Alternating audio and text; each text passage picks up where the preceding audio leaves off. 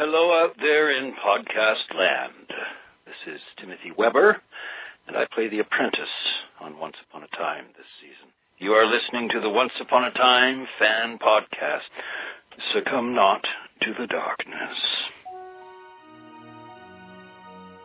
Welcome, Oncers. You have discovered the Once Upon a Time fan podcast. This is an unofficial podcast dedicated to the hit ABC TV show Once Upon a Time. And now, here are your hosts, Jeff and Colleen Roney. Hello there. Hi. We have returned from the land of RegalCon, and we are here to discuss Operation Mongoose Parts 1 and 2. Yes, if we can. Yeah, and because I am completely undone. Yes. This is podcast episode number 283. You can get to the show notes by going to onceuponatimepodcast.com/283. Well, we are not going to definitely dive into RegalCon. We just want to say that It's amazing, cool, awesome. We will reference little things throughout our first thoughts of the episodes, Operation Mongoose Part 1 and Part 2. It was incredible, amazing, but like I said, we will be discussing it more in depth. And I will quickly tell you, if you don't follow me on Twitter, you missed the live tweeting, the pictures, and all that. So go to @OUAT Podcast right now and scan through all the tweets I did, because sometimes the live stream was not going. But that's not why we're here. And we will discuss that whole, everything that happened this weekend, which was beyond amazing. Trust me, you're going to want to listen to this episode when we do it. It'll be a new episode. Yes, and there's great things coming in the future that we can't talk about right now. All right, Operation Mongoose Part 1. There were so many shout-outs to all kinds of different movies and different things throughout that all just... There were indeed. Reel them off as we go. But we open in 1966. Yes. And in Scarsdale, apparently. Yes. And there was a television show on called Knights of Valor. And at first I thought, is that going to be Knight Rumpel? And it wasn't. It was just a television show. Yeah. It reminded me a bit of Galaxy Quest. Yeah. It was sort of that kind of an idea. It's just a show. You know what I mean? It's just a television show. Whatever. It kind of reminded me of a few things, actually, to be truthful. It reminded me a little bit of Pleasantville. Absolutely. Yeah, I'd read that down. But that's kind of funny because you and I have not talked about this. It reminded me a little bit of that, but it also reminded me a little bit of, I know it sounds kind of kooky and wacky just because it was the 60s, of That Thing You Do. That Thing You Do. I totally agree. Look at this. We're on the same page. Yes. And see what I did there? Sorry. Let me page them. Okay, so let's go ahead and the author, who was so whatever in the beginning of this episode, is a TV salesman, which in a lot of different ways isn't really a fantastic job. I don't know if people would mention little kids, what do you want to do when you grow up? I want to be a TV salesman. Well, probably not. I mean, he was an aspiring writer at the time, and apparently wasn't very good because he was rejected by a lot of publishing companies. There is something about being creative and how, if you can't do that thing, people will try and fit you in other things. Sure. And that's exactly what he said. No, you've written things. I thought you could tell a story to sell a television. You can't even do that. Yeah. The guy was shocked. Oh, the boss was horrible. The boss. Horrible boss. And I've always talked about the great day when the remote control was invented, and it was a great day for mankind. And we saw that there's a picture I always used of the first, and it was a Space Command remote, the one that they showed. That's the earliest one I could find. Wow. So anyway, it's kind of funny. But they were talking to this guy in the store, and he was a ranger. Mm-hmm. And he said, well, you're a hero. And so they started to kind of weave in little things. Absolutely. And then the author, Isaac, who now we know is Isaac Heller. Yes. Which there is a famous author, Joseph Heller, and I believe, crikey, I'm going to look it up, so you keep going. There was an interesting letter that Isaac received from Star Publishing, again, the connection to the wizard, and he read it, and it was signed Star Publishing. Yes.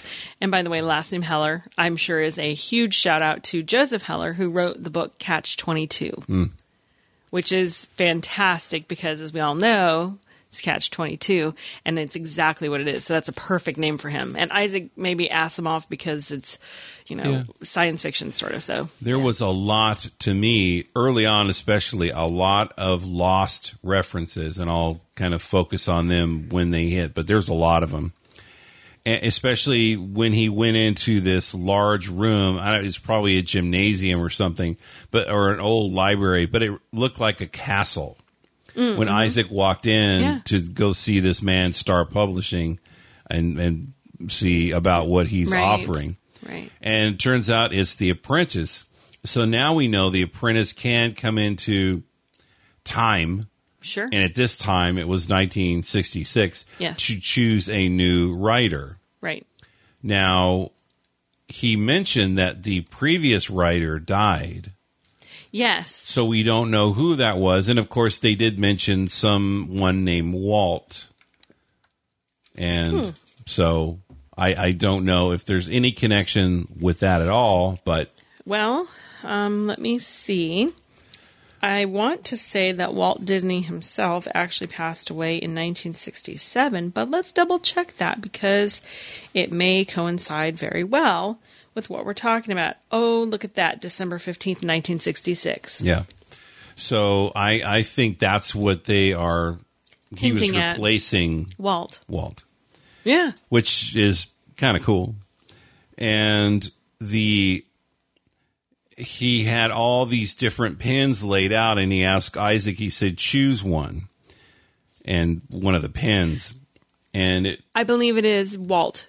I believe with every fiber of my being that he was replacing Walt Disney. And the reason why is because Walt always dealt with the fairy tales, number one. Number two, because they were playing Christmas music in the store. Yeah, Jingle Bell Rock, and Walt just died right before Christmas. Yeah, perfect. Yeah, great. And he said he recently passed. Yes. So my thinking is he was supposed to replace Walt. Mm-hmm. And wow, that's...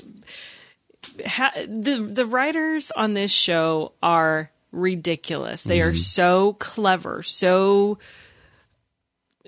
they write compelling stuff. Yes. So hats off to the writers. See what I did there? I see that. So they had the Apprentice, whatever his name was in this 1966 scene, he had all these pens laid out, and they're very different types of pens. They weren't all quills.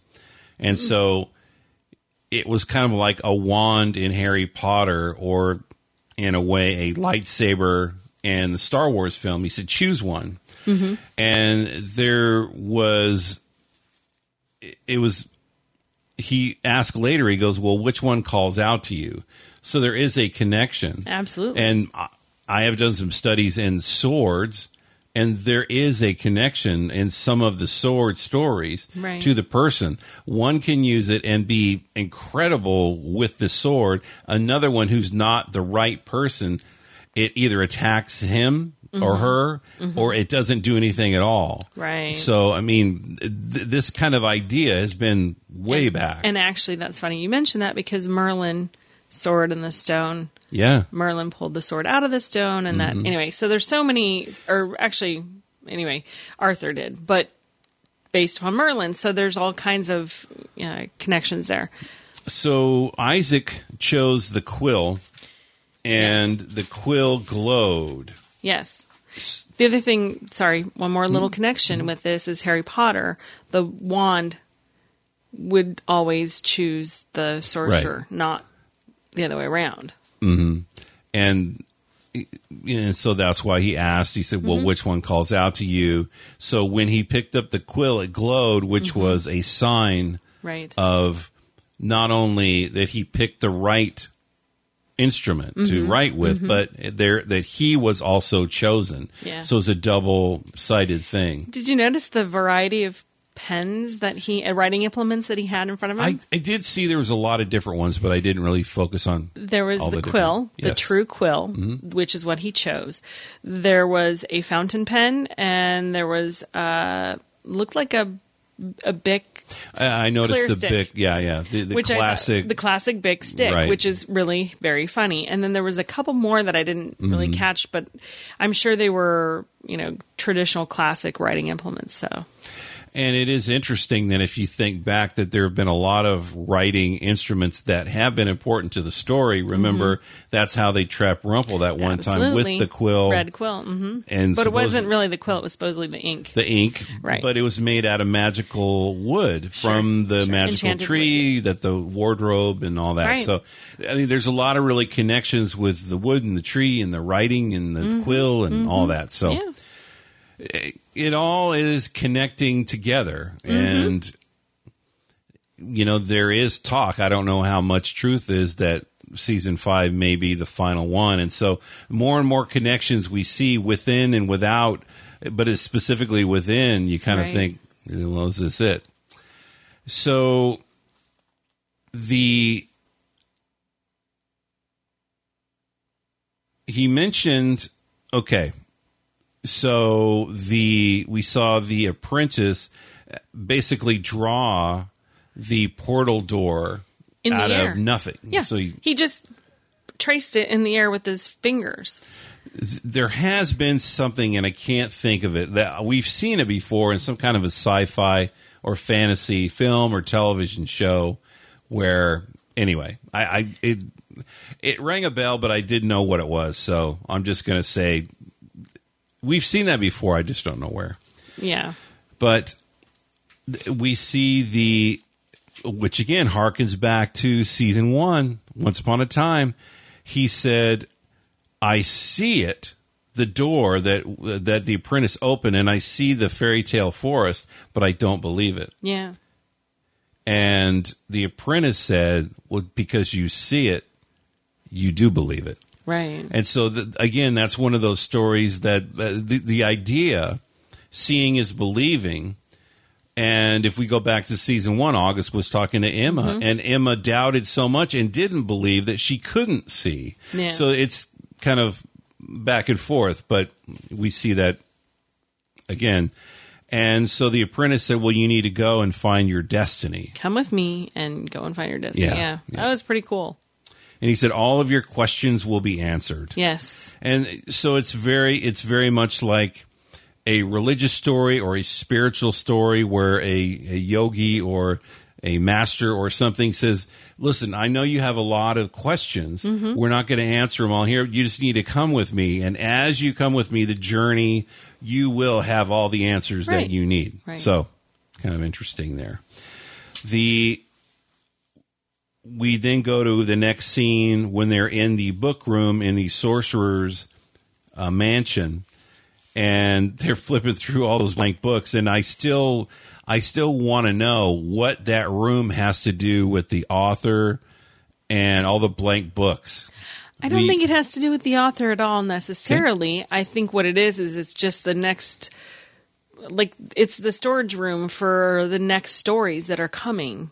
From the next author or from when the author gets his act together, which this one wasn't going to. So, and by the way, that was the first scene where I literally just kind of went, this is beyond surreal. It was beyond surreal this weekend. Yes. Watching them walk into a room and standing, less than 5 feet, shaking their hand, giving them hugs, talking to them. It was beyond surreal.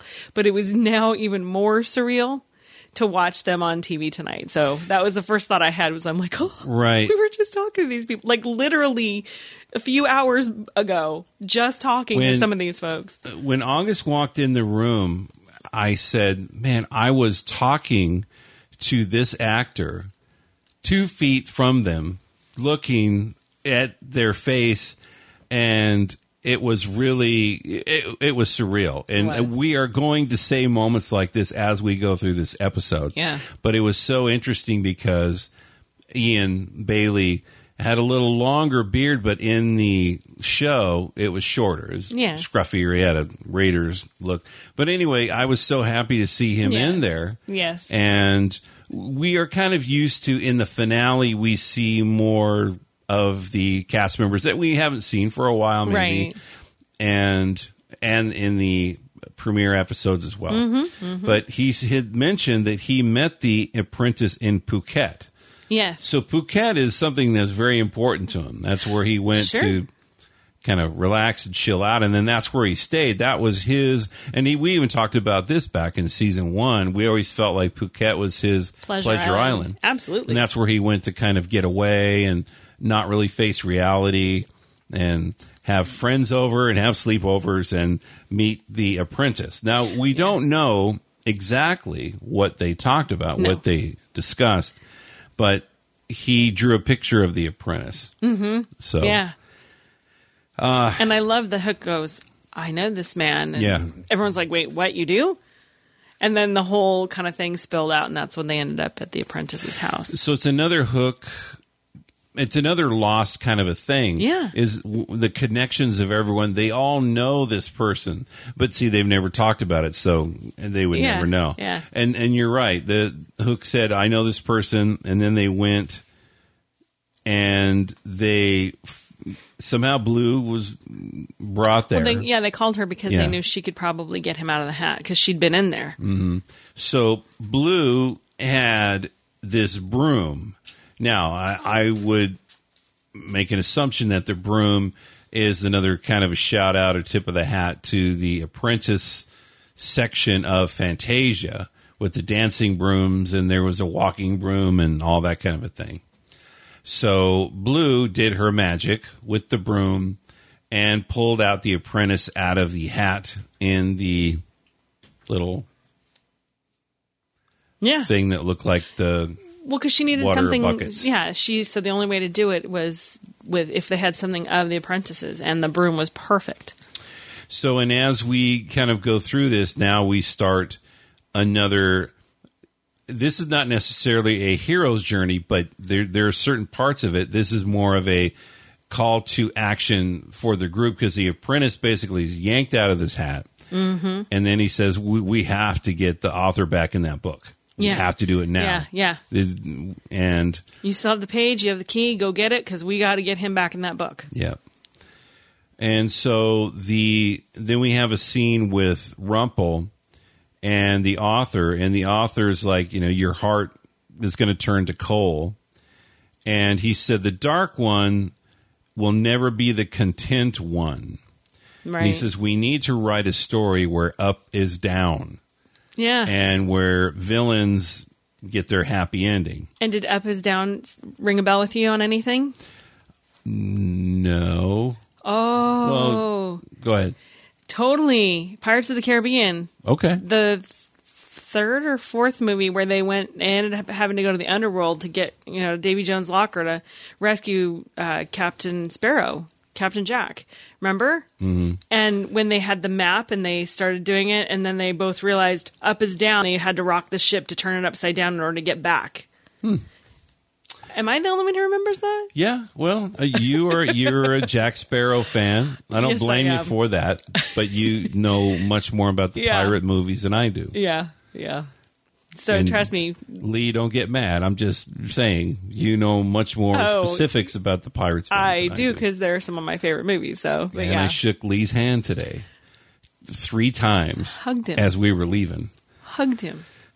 Not even going to go there. Yeah. All right. So it was interesting. Isaac was talking to Gold, and he said, "Well, my happy ending is room service, indoor plumbing. That's my happy ending. You can have whatever else you want, but I don't think he's going to go camping anytime soon. No, I'm not a big fan of camping either, and I do not want to start talking about that. But so in discussing the quill, it comes out that the quill cannot bring back the dead because they were talking about Bay. Right. And he says, well, do you want me to bring back Bay? I don't think I can because the quill can't bring back the dead. He said, we can't change the past with this quill. What we can do is change things from right now. Right. So basically, everyone that's alive, we can change their situation now, which hopefully they will heed their script now. It's called a sequel. Well, yeah, but I hope they are listening because sometimes they play around with the whole death thing. Well, they do. But remember what he also said. He goes, look, what I can do is, he goes, I can take away your memories of him. Right. And that's when Rumpel's like, no, I want my memories. And then he said, well, I can make it so that you think you tried to save him and basically soften the blow of his death to make it more palatable to him. Yeah. But what did that speech remind you of? He goes, no, I want to keep my memories of him. Oh, it was dreamy. Dreamy. Absolutely. Yeah. I need my pain. It makes me grumpy. Yeah. Oh, absolutely. Sorry, people. We're going to be giddy here and there, and we're still coming off of this high. So, the one other thing I wanted to mention is I heard Cruella type music. Yes. In Gold Shop. Yeah, absolutely. He was playing that because that was he still is holding carrying a torch for her. Sure. And I think he was actually hoping that he could theoretically bring her back. Yes. I think he was willing to try it if he thought he could, because or maybe he knew he couldn't and that was the point, but in his mind, it's a way to kind of keep her memory close. So Isaac was continuing to write the story. Yes. And then he wrote the end.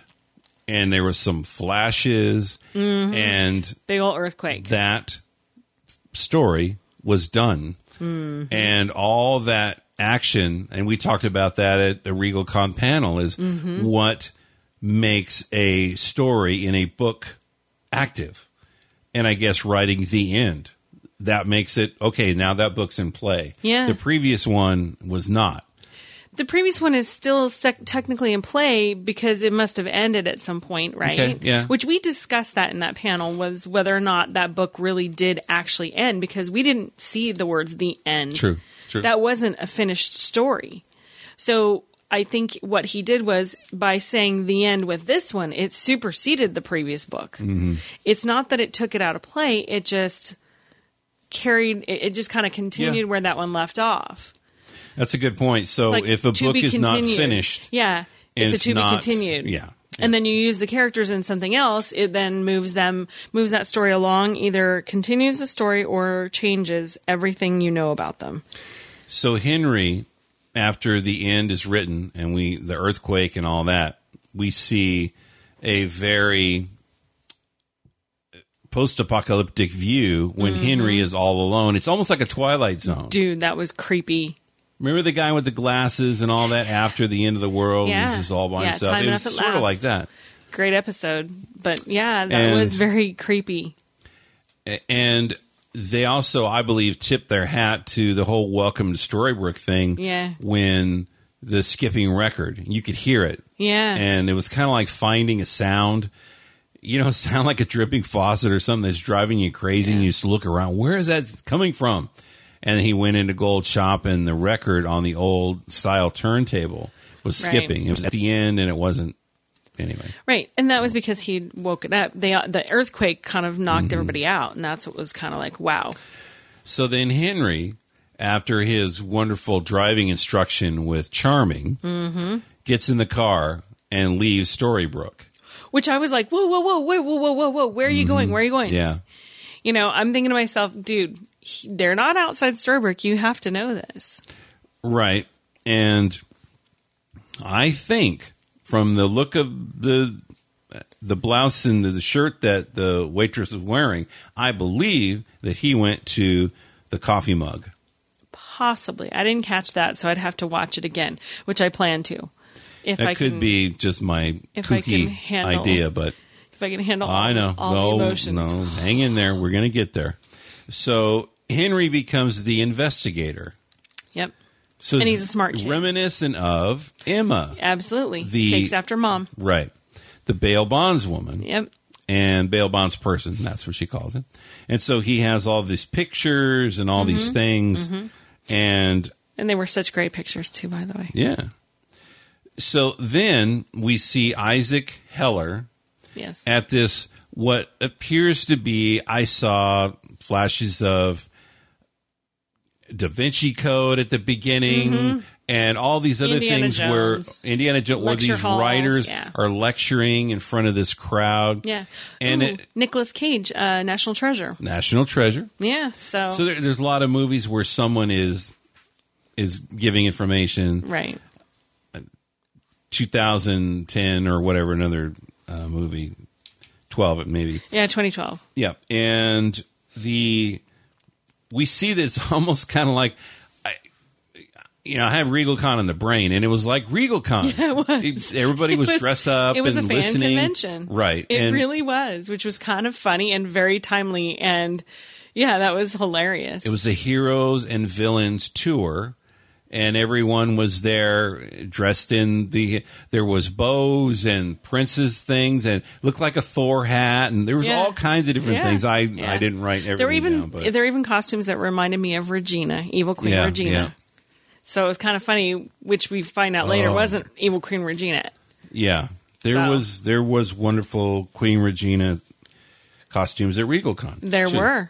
All right. So we go back to what I believe is the coffee mug. It could be someone different. But again, it's this whole lost twist where it seems like it's kind of up and up, and you see Henry come in and start asking questions, and the waitress says, well, it looks at the pictures. I don't know any of these people. And then she goes, let me check. And so she gets on the phone. It's, we see the kind of devious look over at him, and she's on the phone. Yeah, he's here and whatever. I think he's a runaway. Yeah. So no, it seems like she's in on some kind of nefarious something. I think more than anything, she just said, hey, when a kid comes to you and says, hey, have you seen these people? Do they look familiar? This is my family. Right. She's getting suspicious. Not that anything's wrong with them. Most people would think this kid's he's terrified. You can see he's very worried. And so the first thing I think a lot of people would think is he's running from home and he wants to make sure they're not coming looking for him. Yes. And when we go back to the RegalCon looking Heroes and Villains tour, little lecture hall, you noticed some words on the back wall. I did. Ars longa vita gravis, which means art is long, life is short. Mm-hmm. And we heard that at RegalCon. I think David Anders said that in his panel. Life is short. Yeah. Go for what you love. Yes. All right. And when Isaac was talking, he was saying that this is what happens when villains win the day. Yeah. And that's a very medieval term. Win the day. Right. So. Well, and he said he wanted to write the stories from, different perspectives, different endings for Charming and Snow and, the heroes, and to show that the villains could win the day. What would happen if they did? And this is what this was all about. And it was a story long time in the making, longer than you would believe, which I thought was kind of funny. Of course, we know what he meant, but, those folks wouldn't have known. There was a fan of the book dressed in a from what I remember, as a Robin Hood looking costume. Yeah. And she said, please, in the sequel, can you give Regina a happy ending? Please, can you do that? Can you please just promise me, tell me what's going on? And she puts a button down that says, long live Regina. And of course I'm giggling because I know fandom, I know podcast fandom, and I know they love to make buttons and give out buttons. And I was just howling with laughter because it was just so funny to see the truth of it all. and Adam and Eddie, they love to fold stuff like that into the story. Sure. So it's like, yeah, guilty as charged. It's almost like a rock band watching Spinal Tap. Yeah. You don't want to laugh and say that's me, but I mean, most rock bands go, yeah, we did the small Stonehenge. Were you there that day looking at us with the small Stonehenge thing? It happens to all of us. We get lost in the back of the... We do. Hello, Cincinnati. Hello. All right. All right. So, but it also reminded me when she was talking about Regina needing a happy ending in the sequel, it reminded me of Misery. When a fan of the book said, you have messed up so-and-so's story. You need to fix that. Yeah. You killed off whatever and all this kind of thing. Oh, that was such a creepy movie. Yeah. So creepy. Yeah. But yeah, I just wrote down it's like a convention. And Isaac was talking to one of the fans and he said, no spoilers. So. Well, it was her. She leaned down yeah. and he said, sorry, no spoilers. Mm-hmm. I'm like, yay, I agree, no spoilers. Yep. So, and we didn't get any spoilers too much from the cast either. We really didn't. They were very good. They were awesome about that. So, Henry. Yeah, in fact, Lana hates spoilers. She said that in her panel. She hates them. Yeah. So I'm like, woohoo, that's my girl. And so Henry finds the author and threatens him and says, I've got at this convention thing, this lecture. Yeah. I have the page with the door. I have the key. I want to put you in this. Yeah. Where's my family? Where's my family? I don't know what you're talking about. You're lying, and you better tell me, or I'm going to use this key, and we all know what's going to happen. And it's interesting. There's a really interesting idea that paintings, and it's been used in a number of things, where paintings can be alive, that a person actually can go into a painting and, have adventures and all this stuff. Mary Poppins. And so when they're in this room and Henry's talking to the author, Isaac says, no, your family are in these books. They're right here. They're not, locked away necessarily, but they're in these books. And they live in the books, and their stories are being lived out in the books. But he said, Emma's not in the book because there's no room for a savior in my story. Mm-hmm. And we find out more about that as the story goes. We do indeed. So, and he also says, well, Henry, you're not from a magical world. That's why you're stuck here. So that's why you're here and not in the book. But it's interesting that Emma was in the book. We find out later, but she has no magic and all that. Right. So I guess they definitely wanted to keep Emma and Henry apart. Right. So, yeah. Makes for a good story, doesn't it? Dramatic story. Absolutely. So then Henry is pulled in to the book, this Heroes and Villains book. Well, he's pulled in because he knocks out the author. I was like, he tackled him from behind. That was cool. Then he went and knocked him out, and then he grabbed the book, and he used the key on the first door he found, which was towards the end of the book. Yeah. So. And you said something that I didn't catch, but it's right on the money. That's the first time that Henry's ever been to the Enchanted Forest. Yep. So he's, of course, looking around and checking things out, going, oh my gosh, the thing I read about, it's actually real. So now we know that Emma has been to the Enchanted Forest, and now Henry has. This is her third time. Yeah. And now it's Henry's first. That's pretty cool. And he is in this place, and then the author just slams him with the book and knocks him cold out. Yeah. So he returned the favor, I guess. Yeah.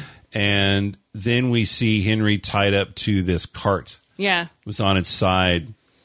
And the author said, okay, the thing about this story is it's cold. There's no running water, and something's always trying to kill you. Yeah, that was about this land. Yeah. And this place, yeah. And he also mentioned that when you hear the bells ringing, that's toward the end of the story, and that's when nothing can be fixed. Right. Or changed. And it'll stay permanently that way. And because he mentioned that's the last part of the story of the last page. Yeah. Yeah. So, okay, I got to talk about this ogre. Now, I've had interactions with Ernst. Mm-hmm. C. Ernst Harth. Yeah, Ernst C. Harth or whatever it is. Yeah. And he actually played the original ogre in the first season, second episode. And he also played the burly man in Storybrooke. And they changed the ogre, made the ogre CG. Mm-hmm. Then he sent me a message, and he said for the, they do the kind of a recapsuling of the story for the next season. Mm-hmm. They CG'd him out. They removed him from that. Remember the scene with the fire? And they had Regina and all the things, and the ogre was one of the things. He pulled out a hair and all that. Mm-hmm. Well, in this reworking of it, because they did CG ogres, they took him out of there. And so, I think about Ernst a lot when I see these ogres. Now, this ogre situation, it reminds me of Lucas and Jabba the Hutt. Yeah. Every time I see an ogre, it's completely different. And then this ogre has clothes and things swinging and the little, I don't know, tassels or something. And it gets more, it's different every time. So it reminds me of Jabba and all the different variations of A New Hope. So yeah, with that scene put back in. All right. So the Rumple is the ogre slayer, which is interesting because he didn't want to fight in the ogre's war, but in this villain or hero story, heroes versus villains, then now he's the ogre slayer, which is kind of funny. And so he comes through just like, any kind of good deed movie, like a Western with a guy in a white hat and all white, and he runs through and yes, madam, I've saved your town, or I've saved your whatever. And oh, thank you. And then he says, good deeds come with no price. So I've got to save the next town. Goodbye. It's just, that's what he does. So it's almost like Superman, like a superhero. It's like, I've got to go rescue a cat out of a tree, so I have to go. So Rumple is a knight, and he just rides off into the sunset to go save somebody else. The interesting thing is we see this hole in the log, and it didn't hit me at first, and it hit me later that I call her Bandit Queen. Mm-hmm. Mm-hmm. Well, that's where she lives, and that's where Snow lived. She was wearing the same clothes Snow wore. Yes, but so really what happened was the roles got reversed. True. Yeah. It's exactly what happened. It was a different looking tree that she was living in, and that's what kind of threw me off. A little bit, but I knew exactly what it was. It was, we're going to see Regina wearing Snow's outfit, and sure enough, we did. Regina looking very much like Bandit. Bandit Queen had a bow. Yeah. So we had a little, at least for me at this point, a little reference to Robin Hood, but Snow also used. Well, Snow used a bow and arrow too. Yeah. And it's funny, again, Henry, we kind of I flashed back to season 1 when she's trying to explain the book to everybody, and no one's listening. It's the same thing now. He's talking to Regina. Look, I'm your son. Look, and it's just, I wish he would have said, I keep doing this, Yeah. It's happening again. I can't, I need to explain this to people. But yep. That was funny. So I have to say Regina is a fantastic actress. You mean Lana? Yes, Lana. Lana is an amazing actress. It is late. I said the wrong thing. Lana is a fantastic actress. This role that she was playing of Regina as the Snow Regina was completely different, and the tone was different. The heart was different. It was a whole different. Did it remind you of anyone? No. Reminded me a lot of Ginny when Ginny played Snow that way. The original Snow. Okay.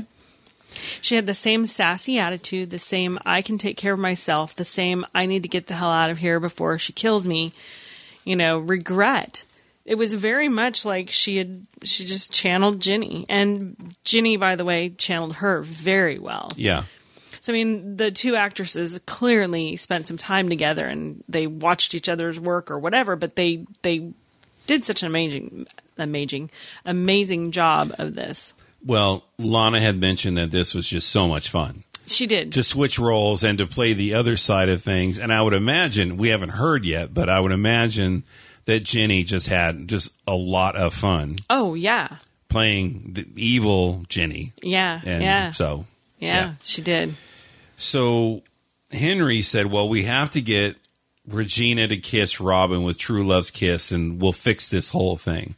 I think... Because that will fix everything. Right. True Love... Well, yeah. Well, True Love's kiss does. Yeah, kiss is a great thing. But, it's always the go-to thing. Yeah. Whether it works or not.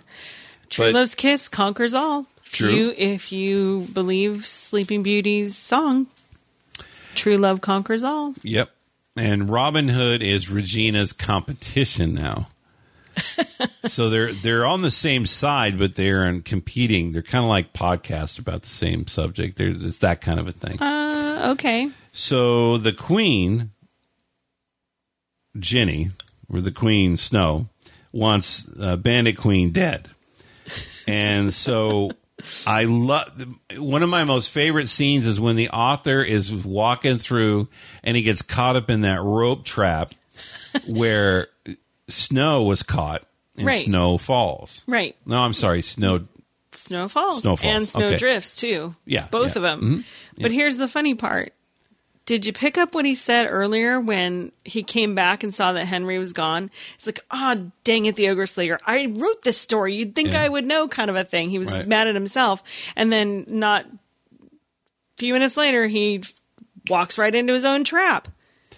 Dummy. Yeah. He's totally obsessed with trying to make sure that nothing happens and trying to find Henry, that it throws his story off.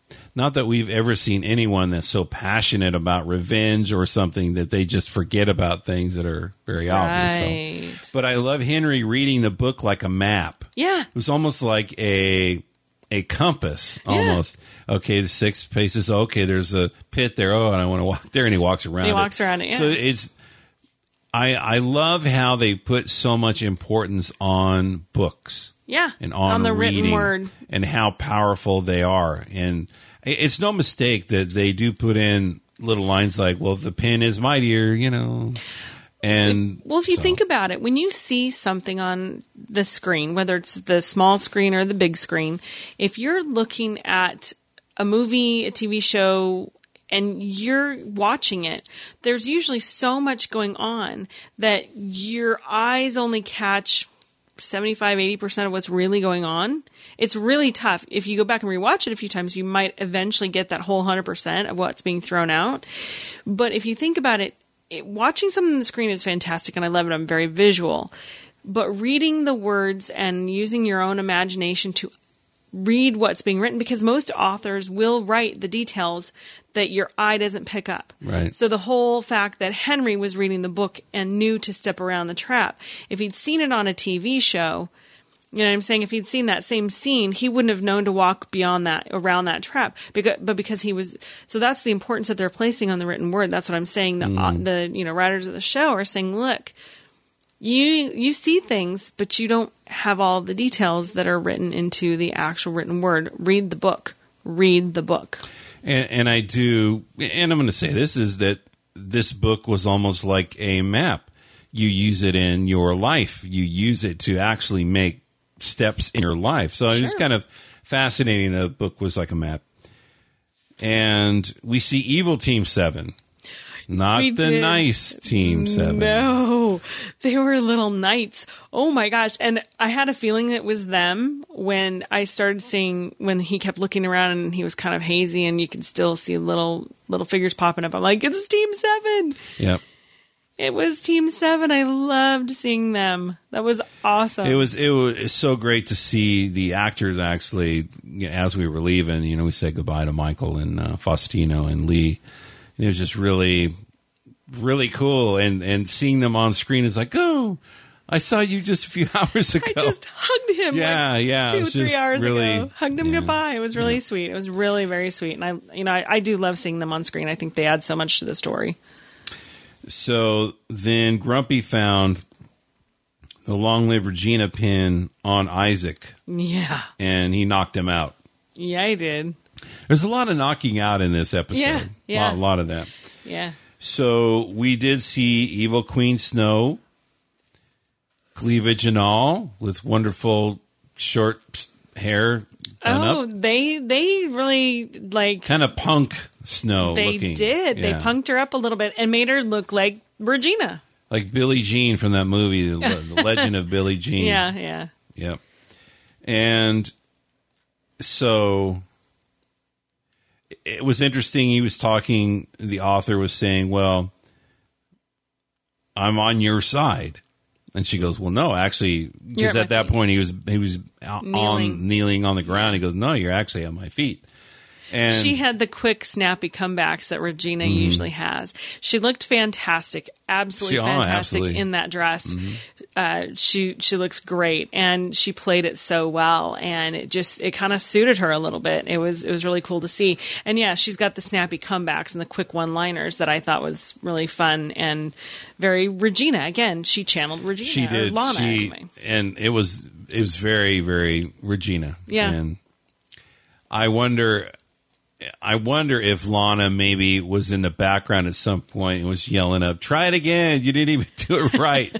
No. There were a lot of funny little behind-the-scenes stories that the actors were telling. Yeah. And again, we won't go into it, but it was just think that what goes on behind the scenes after the camera stops must be really a lot of fun. Yep. So then... it's funny when you think about Belle using the dagger on Rumple. Now we see the evil Snow, Ginny, using the heart of Charming to call him over. Oh yeah, and to control. It was funny. It was the Get in opposite here right now. Mm-hmm. Yeah, it was pretty funny. Oh, if only you could have my heart and say, pick up your socks now. I said now. Dude. Do it now. It would be really dangerous for me to have tomorrow's your heart trash like that. day.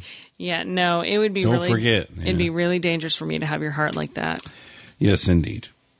All right, so Grumpy keeps talking about it. He goes, I'll kill the author. Just give the word. I'll do it right now. So, but well, that's because Isaac kept saying, wait, I know things, I know details. And Charming's like, don't you think you might want to listen to what he has to say? Well, then Isaac really starts to kind of build this case. He goes, this guy's a pale imitation of his brother. I know you fell in love with his brother. Yeah. He's not the brother. Yeah. And it was just really, it was interesting that he would try and kind of make that case. Oh, yeah. I mean, playing upon her weakest point, the thing that made her want to seek revenge in the first place, he knew her weakness, and he didn't hesitate. He knew the wounds, and he poured salt right in the open wounds. I mean, crazy. So then he told the evil Snow, he said, you need to kill Regina and Henry because they're trying to undo everything that you've really been working towards. And I don't want you to lose that either. I want you to have this. This is the best thing. So, yeah, no, don't be doing that. So again, one of those snappy comebacks is evil Snow said, do you have a brain in that pretty head? So, again, it's one of those lines on there. No, I think she said, you do have a brain in that pretty head. Yeah. That's what I meant. That's what you need to help me. It's really late tonight. Yes, it is. All right. So it was really interesting when Regina was pleading with Snow because Snow found her. And then we see Robin Hood rescuing Bandit Queen, kind of riding by. Mm-hmm. And it was very reminiscent of Snow and the whole thing. Snow and Charming. It was adorable. Right. It was a very, very adorable way for them to fall in love. And then we go over to the scene with Zelena Well, Robin Hood's talking to Regina, and he said, well, my new bride-to-be, which is Zelena. Oh. And so we see how that is coming together now. I will tell you, that was so much fun watching Rebecca be this sweet, innocent, lovely, happy-go-lucky, no care in the world Zelena, not the Wicked Witch of the West. That was awesome. We may have more to play of her in a little interview coming up. We might indeed. And yeah, she said she had fun with this episode, by the way. Mm-hmm. So we'll talk about that too. But yeah. All right. So Henry, to me, is the August and the Yoda in this story. He's really kind of trying to give people this sage advice and give them information and trying to kind of help them get somewhere. So Regina was talking to Henry, mm-hmm. and she said, will you give me the worst thing ever? Hope. Which is the complete antithesis of what Snow always was saying. Right. The greatest thing you have is hope. Right. If all you have is hope, that's enough. Mm-hmm. And Charming said that as well. So they have to stop the wedding, and then Henry tells Regina about the Savior. So it's this whole kind of, again, it's season 1 where he's trying to explain all these things, how important it is, and who this person is, and all that. I noticed that Charming's castle was an island, and I thought that was kind of telling. Was it? Or the Evil Snow. No, Evil Snow's castle was Regina's old castle. Okay. It looked like an island to me. So there was no bridge and there was no connecting something. It was. Maybe I missed it. I think you might have missed it. The prison was an island. Well, that's what I meant. Yeah, that's not their castle. That was just the prison where they kept Emma. So, and Snow locked up Emma. Yeah. And Emma was acting real crazy. Oh, dude. That was some crazy. Yeah. That was like 50 Shades of Crazy. Yep. And not in a bad way. Yes. And so now that is the end of Operation Cobra. Part 1. And so now we go to Operation Cobra Part 2. I played a sound that didn't work. That's kind of been this weekend. Things haven't worked. All right. So let's jump into Operation Cobra Part 2. The one thing I'll say about these 2 episodes is that it really it didn't feel like 2 separate episodes played one after the other. It did seem like a number of the stars said over this weekend, it seemed like a movie, a 2-hour film. Yeah. And it did. So we see Rumple, Belle, and their baby, little baby. And so, it's a classic picture of just a perfect life. Beautiful wife, beautiful husband, who's a hero, little baby. What more do you need? You have a house, roof over your head in fairy tale land. So Isaac is there. He dropped by. And popped by for whatever, directions or something, and to slake his thirst. Well, yeah, and he didn't like the water. It's a little murky. Yeah, I'll go you dry some fresh stuff from the well, which, by the way, was probably going to be just as murky. Mm-hmm. And again, he likes the convenience of indoor plumbing, right? Well, yes, and also it's kind of interesting, somebody from 1966, maybe he's used to good water. I don't know. It's just like, especially now, it's like, oh, what is this?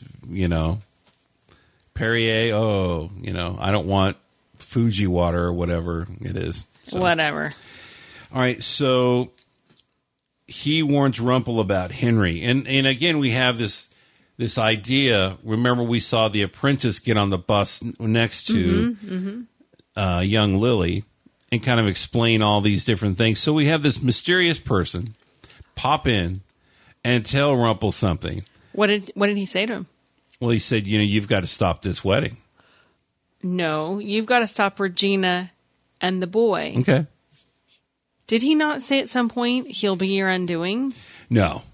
Well, he was pretty close to saying that. If you allow this, he will ruin what you have, which pretty much is what the seer predicted, right? Mm-hmm. Rumple would be undone by a young boy. Right. We thought it was Peter Pan. Right. Originally, we thought it was going to be Henry. Then we thought it was Peter Pan because we realized, oh, wait, it's Peter Pan. Who did undo him, who did do whatever. But at this point in time, actually, looks like it is actually Henry. Well, yeah. Right? Yeah. Think about what happened at the end of this episode. Mm-hmm. Rumple's no more the Dark One. Right. That was the thing he was afraid of most, is not being the Dark One anymore. Mm-hmm. Because he didn't want to lose his power. Well, and he was afraid that Henry would be his undoing. So, in a way, the Rumple in the heroes and villains story will be like possibly the Rumple Gold that will be going forward. Because in this story, Rumple said to Isaac, "You've been sent here to corrupt me." Yeah. So he's worried. He's fearful of this guy telling these stories that he's got to kill people and all this and what's going to happen. That's his cowardice showing up. And then I'm Isaac... just saying, this is fulfilling the prophecy of the seer. Mm-hmm. So he said, kill Regina or be exposed as a failure.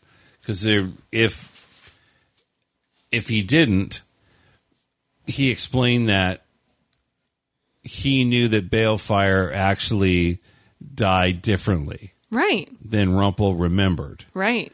And so if Regina succeeds, then you're going to be exposed. And everybody's going to know that you're basically a coward. Right. And the funny thing is, that's what's going to happen. So as we move forward... And again, sorry, before we move forward... That is a huge manipulation again on his part. Right. He manipulated Snow. He manipulated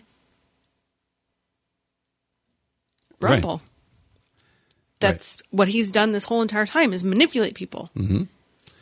So then we shift gears and I see a very clear Star Wars-ish story. We see the building of the group to perform an action.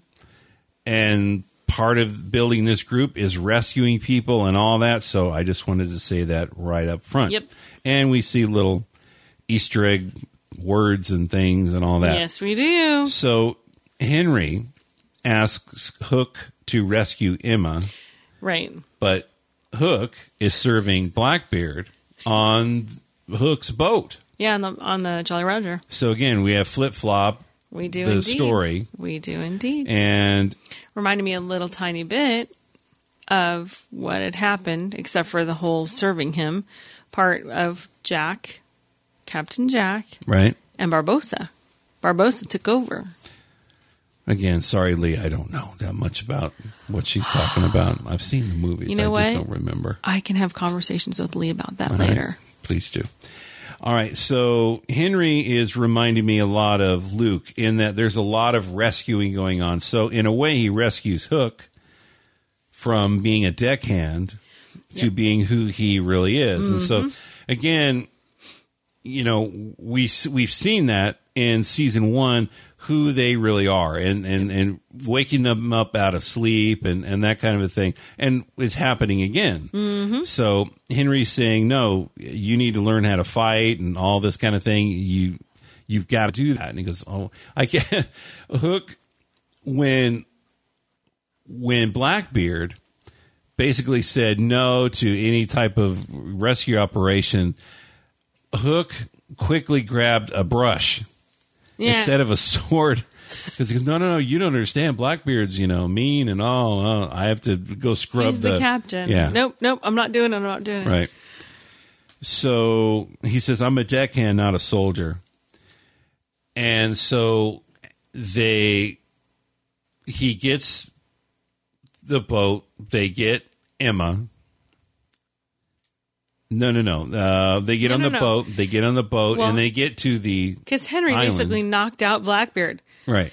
Henry's like kicking butt here. Well, and that was the whole Luke thing, is that he did what Hook could not do. Right. And he was trying to kind of show him, no, this is basically what you do. Because in a way, Hook probably showed him. Absolutely. Which is interesting. Showed him how to sail a ship. Right. So you'd think he taught him how to fight. I mean, he taught Bay how to fight. Henry may have had some of that kind of ingrained, natural inherent talent from his dad. And then to turn around, and I'm sure with all the time they spent, Hook probably taught him a thing or two. Certainly taught Emma a thing or two about it, which we find later. When they get to the island where Emma is being held in the tower, Hook brings this other person in with the hood over his head and shackles on. Yep. And so when I saw that, I went, "No, that's A New Hope. That's just like they did." And then that's when they said it. He said, "I've brought him from the land Kashyyyk or something." Yes.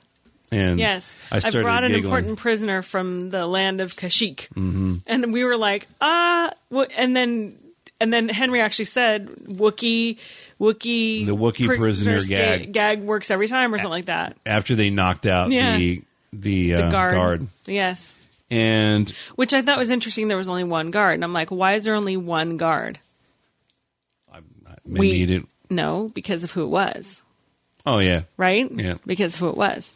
So Emma is being held in this tower. Mm-hmm. She remembers everything. Yes, she does. But she's powerless to do anything about it. And that's why she's chained in the tower. And in a lot of ways, I wrote down Star Wars and Fairy Tale Land. And that's really kind of what it was. Just this real fun romp, and all that. And the Black Knight that they locked out, the Black Knight that was guarding her, actually wasn't just some no-name Black Knight. Red it was shirt Lily. number 2. Right.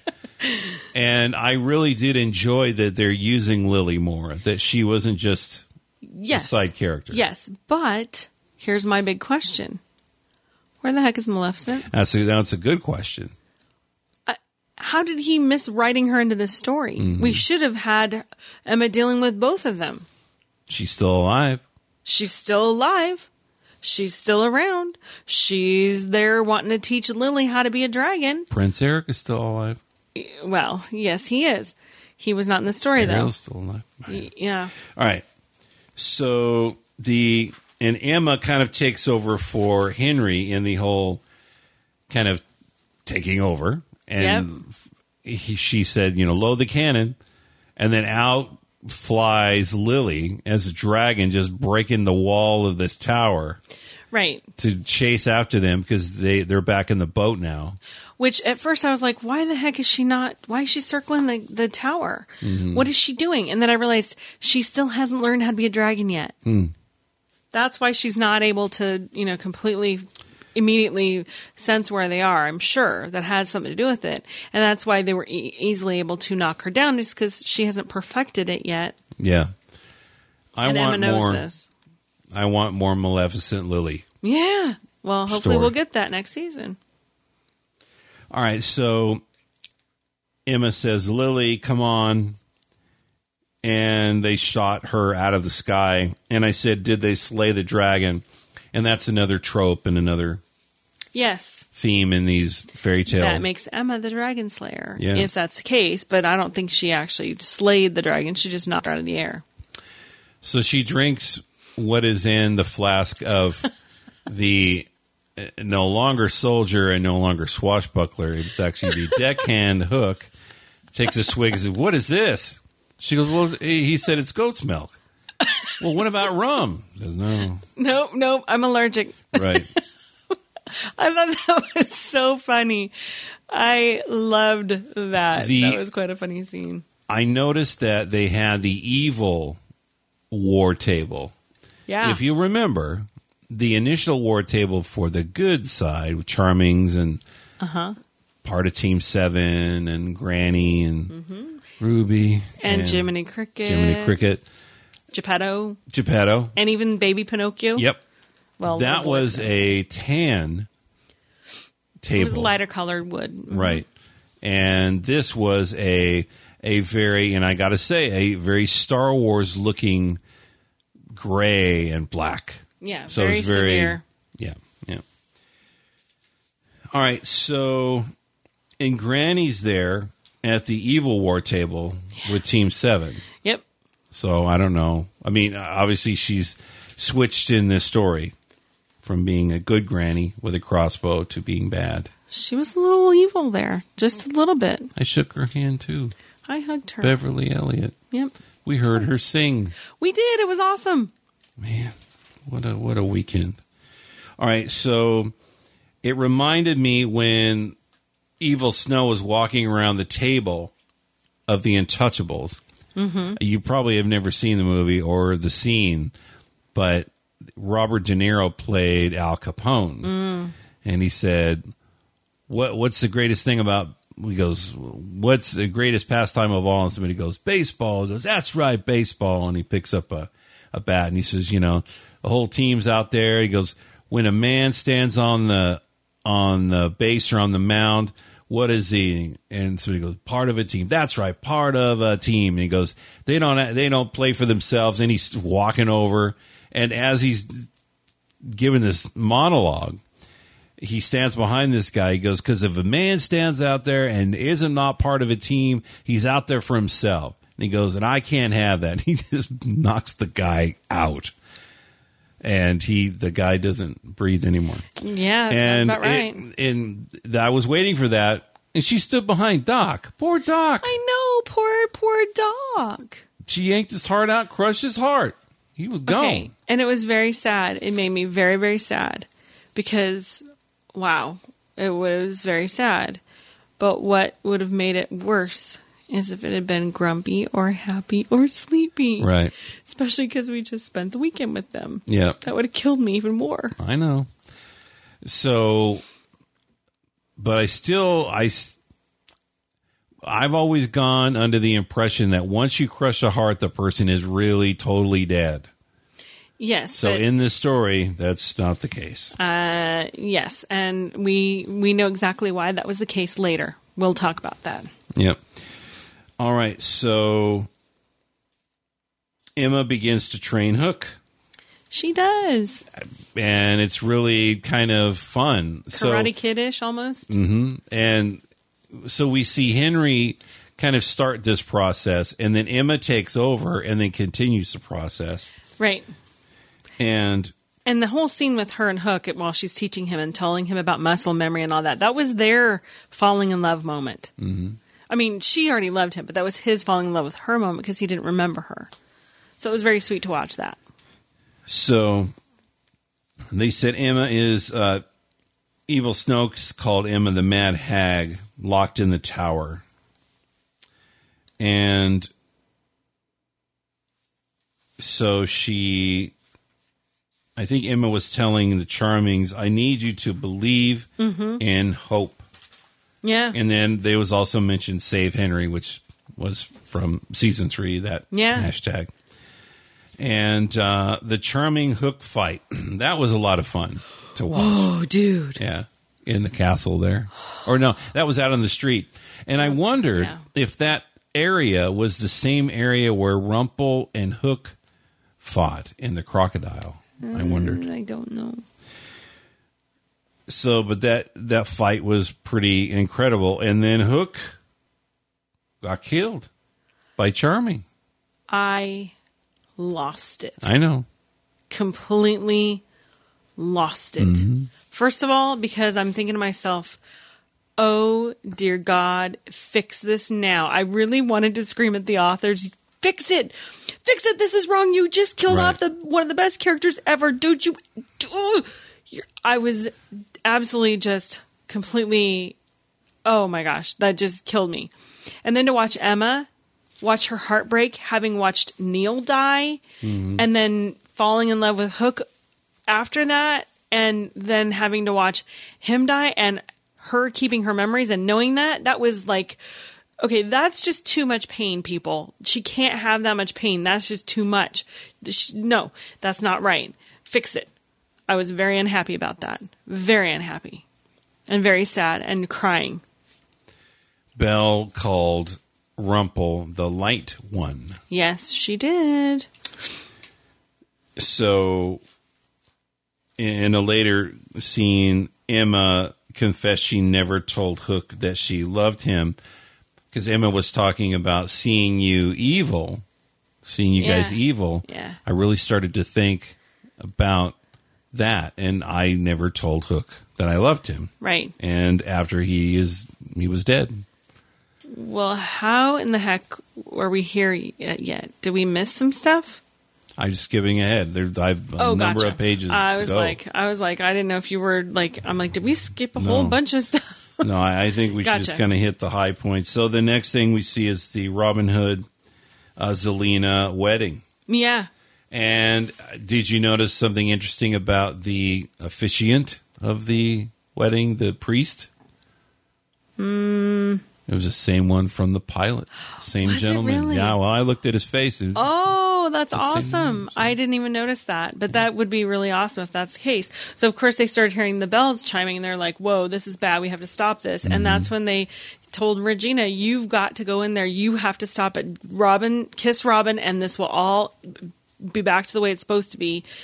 You have to do it. It's you. And then I loved Rumple. No one's stopping any wedding, dearies. So that was a hint of the Rumple we know. It was a huge hint of the Rumple we know. Right. Rumple, good Rumple, shouldn't have been calling anybody dearies. Mm-hmm. So, and I love the whole scene where he and Emma are fighting. She's like, I'm stopping you. Go. You got this, Regina. Go, go, go. You can do this.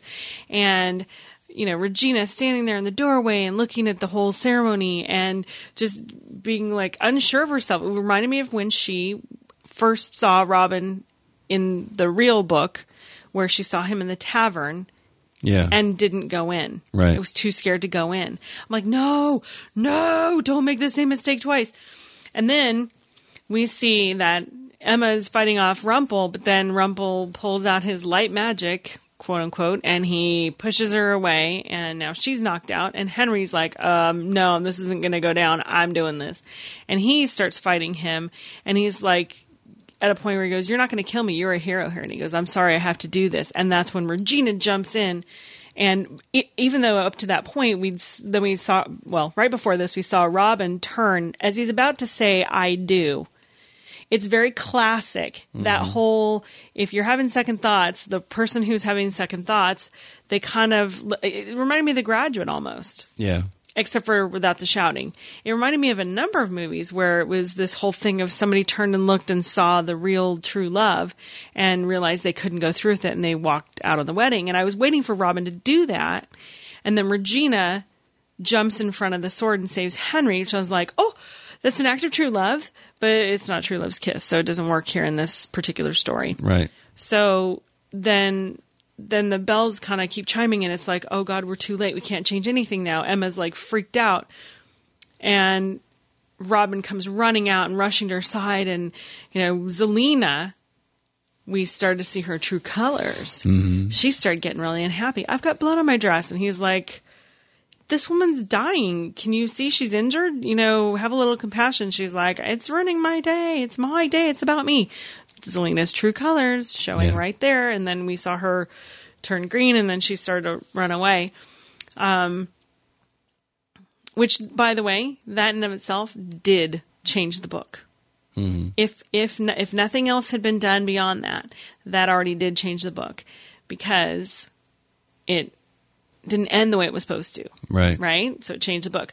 And then Regina laying there, and then that's when Henry saw the pen out of the author's bag, and he realized that's what was going on. That was a fantastic scene. That whole thing, I was absolutely sobbing through the whole scene because I couldn't control it. Because, watching Regina make a huge sacrifice like that, being, the hero, the good one in this case, and Henry taking up the mantle of being the new author, and Emma kind of going, whoa, what's going on? Well, I mean, that was an incredible scene. And then plus watching the potential for Regina dying, having met Lana this weekend and had a really amazing moment with her, which I will share on the other podcast that we do. Other episode, you know what I mean? I couldn't contain it. It was just a highly, highly charged emotional scene. And again, hats off to the writers because they pulled every last one of my heartstrings. Well, when Henry picked up the quill and it glowed, it reminded me of Lost, the changing of the man in charge. Yeah. And finding somebody new to take up the job. Yeah. And so that's what I saw.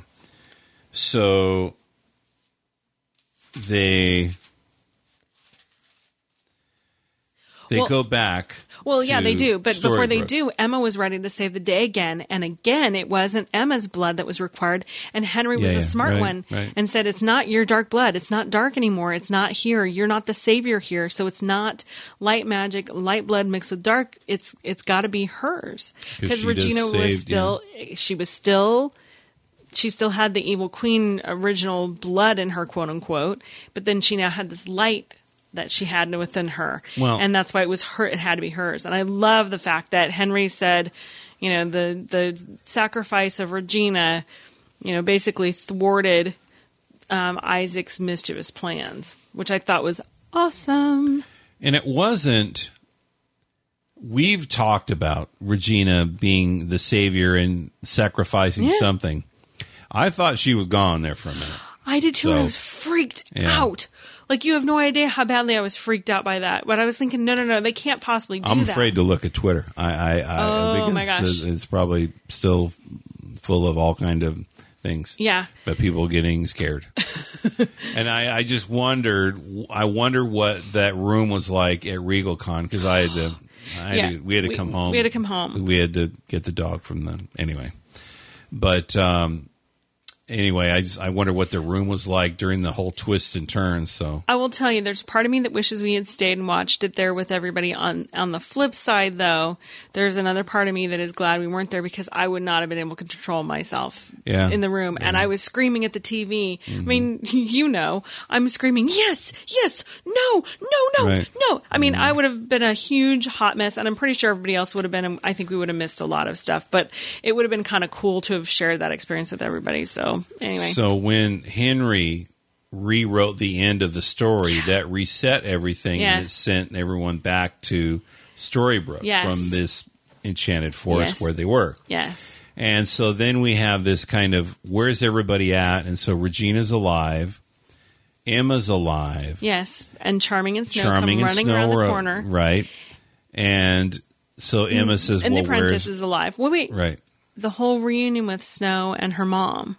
She told her, I realized I was holding a grudge and I can't do that. And that's why she just, hugged her and apologized again for having held the grudge against her. That whole scene was very sweet. It was great for a Mother's Day as well. It was. It was a perfect ending for a Mother's Day. And then she's like, Hook, where's Hook? Where's Hook? Mm-hmm. And then she ran back to the loft. And when she looked over and he wasn't there, I'm like, no.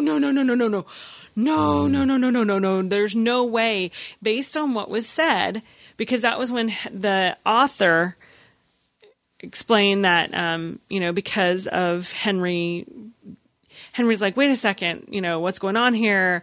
I thought she was dead. And he's like, no. Remember, what Isaac wrote wasn't real. Right. So because it wasn't real, it didn't happen. Basically, it was undone because it wasn't the truth. And that was the point, is it needed to be the truth. So that's why when Emma went in there, I'm going, no, he just said. Right. And so then I'm like, why is Hook the exception? And then when he popped up over the loft, I'm like, well, and I think it was a theme of a guardian angel up above. Yes. Now, he wasn't dead, but he was kind of looking out, anyway. Looking over everything. Yeah, I love that he just said, no, I woke up before your parents did, and I wanted to make sure, and I was looking for the boy. I came up here to look for the boy. And then when she attacked him, was really cute and sweet and totally filled with love. And I'm going, oh, great, she's going to say I love you. She cheesed out. She freaking cheesed out. I was like, oh, come on. Yeah. You had that opportunity. I mean, here you tell Regina to go kiss Robin because you didn't get the chance to tell the man you love that you love him. Like, ever. You never told him, even in our world. And now you're going to cheese out like that when he's back? Are you kidding me? I was mad at her for about 2-3 minutes. And I do want to mention this, is we did see Rumpel drop the cup in the scene with him. We did. And we saw the chipped cup. Yeah. So that survived in the story because it was important to Rumpel. Yeah. And even in their great perfect story. Absolutely. She said, yeah, no, the cup's okay. It's just chipped. Yeah. You know, so as a sweet kind of romantic little thing, he left that in the story. Yeah, so, that was really cute. So the author tries to leave town. We see Sheriff Charming stop the car. Oh, yeah. And actually, it was Sheriff Charming and his wife getting out of the other side. Yep. And so they both really kind of stop him and say, why? What did you do this? What's going on? And he said, it's basically one bad boss. It was like you. He always tried to, control me and tell me what to do. And that's what started all this. Dude. And, we've talked about this before. Thinking what he was better causes, than me. What causes certain things to happen way down the line? What makes a bad person bad? And that was it. So he really had a thing against the heroes. Well, that was the thing. It wasn't that he had a thing against the heroes. He had a thing against people who thought they were better than him. Okay. So the Charmings, he in his mind, he perceived that they thought they were better than he was, which is not the case at all. They were just innocently on their way to deal with their child. But what was interesting is that his thing was, you know what? I wanted to be the hero. And Snow looked at him and goes, You weren't the hero. You were the villain. You became a villain. Right. And he just kind of like, oh. She said, villains make themselves happy at the expense of others. Right. Yeah. Isn't that the truth? Mm-hmm. And that's exactly what's been happening with a lot of these villains. They make themselves happy at the expense of others. Regina's the exception. She never really made herself happy. She tried to make herself happy at the expense of others. She never really succeeded. And after the author left, there's a really great scene with Rumpel and Belle in the gold shop. Yep. And she finally is really honest with him and said, Rumpel, we didn't need a story. We didn't need a made-up story. You could have been a good man here in the real time. You had in everything. Storybrooke. You could have had a real great marriage. Yeah. With a wife who loves you. Who could love me? I do. Go with Will. Go be with Will. I don't love Will. Right. And I was like, okay, poor Will on the one hand, but I don't think he really loves her either. I think they're having fun. They're a comfort to each other because I'm convinced he loves Anastasia still. Yeah. And I don't know what's going on with that. And I hope we find out next season. But I'm telling you right here and now, he's not in love with her either. So I think he was trying to fall in love with her to maybe forget Anastasia. But my money says he still loves her. And so it was fine. I mean, she told him the truth. You could have had this right here, right now. You didn't have to make this all happen. You didn't have to do what you did. You did this to yourself, basically. Now, which we've been saying all along. Yeah, and I am not. There are a couple of scenes at the end of Lost in the final episode. There's a really nice party scene. Yeah. Where everyone's getting together to listen to a band where Charlie's playing, and Jack arrives, and that's really kind of a cool scene. But then there's also a scene in the church toward the very end of the episode. And there's always these kind of scenes and grannies at the end of the finale and probably the pilot, some kind of celebratory thing. Yeah. And one of my favorite songs, the top 10 somewhere, is Three Dog Night, Shambhala. I love that song. It's just a cool little 70s rock thing. Yeah. And they're playing that at Granny's. Yeah, they are. And so Robin Hood and Regina are talking. And so they mention that Zelena is locked up and she's pregnant. And Regina says, and we can handle that. Together. We'll work on this and take care of it and, do whatever needs to be done and go to the ultrasounds or whatever. So, but, so one of the big things that's coming in season 5 is Lily wants to find her father. Yeah. Yeah. She mentioned that he was a dragon changer too.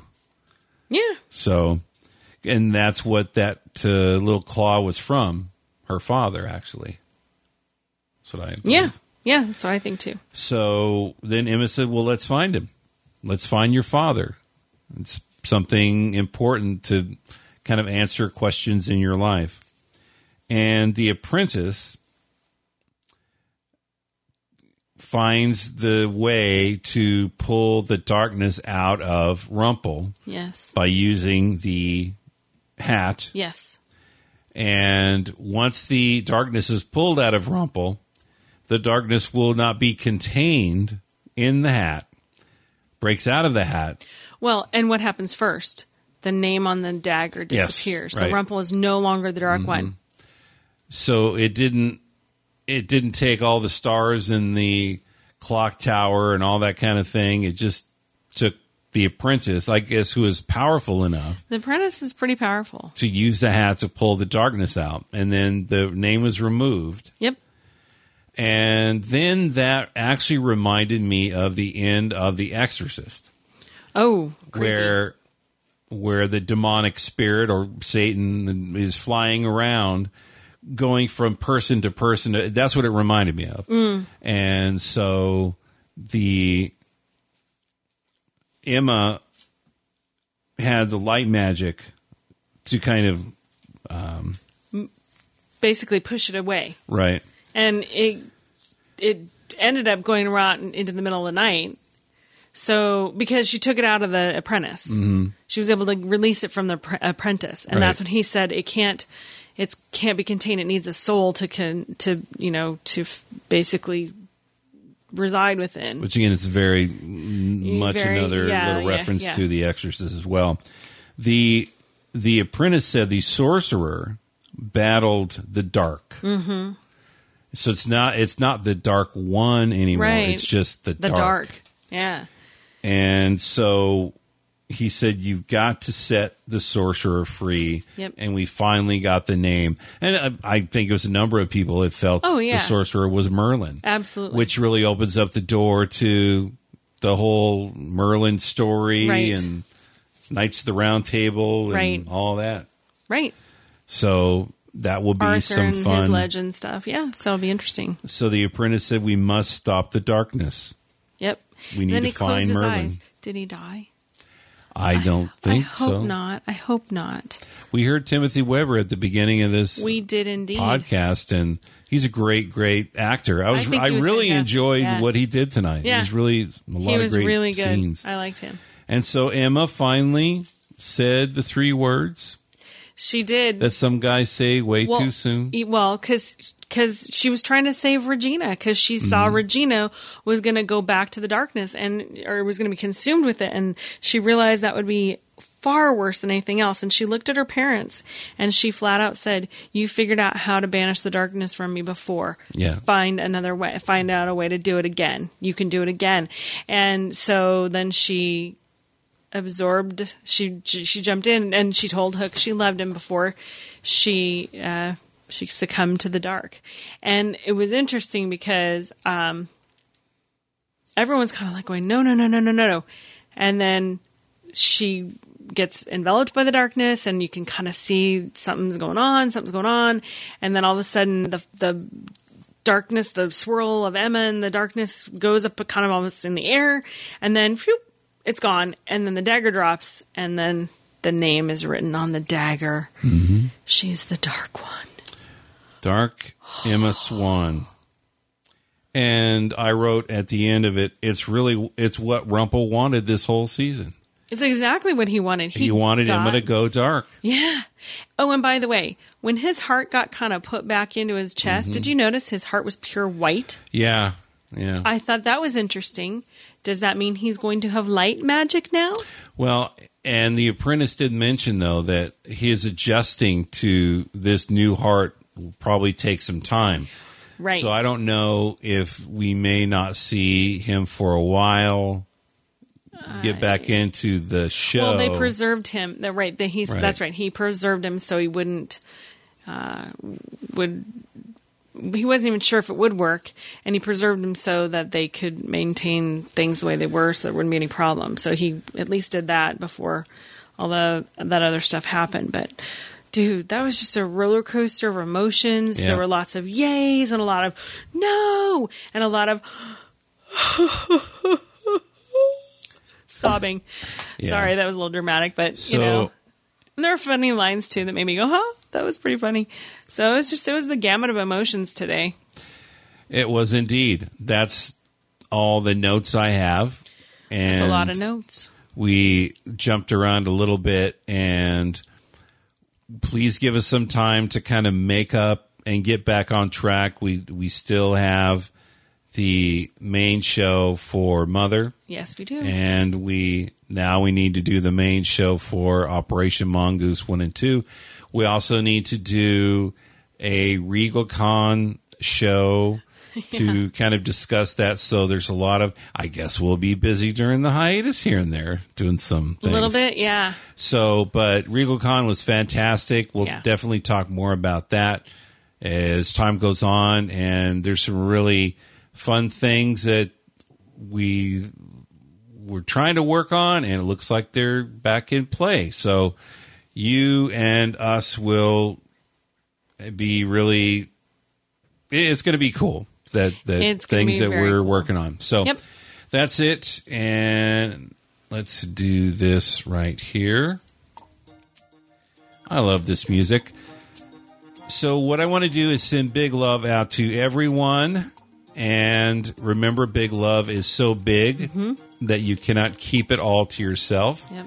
Take what you need and give the rest to someone else.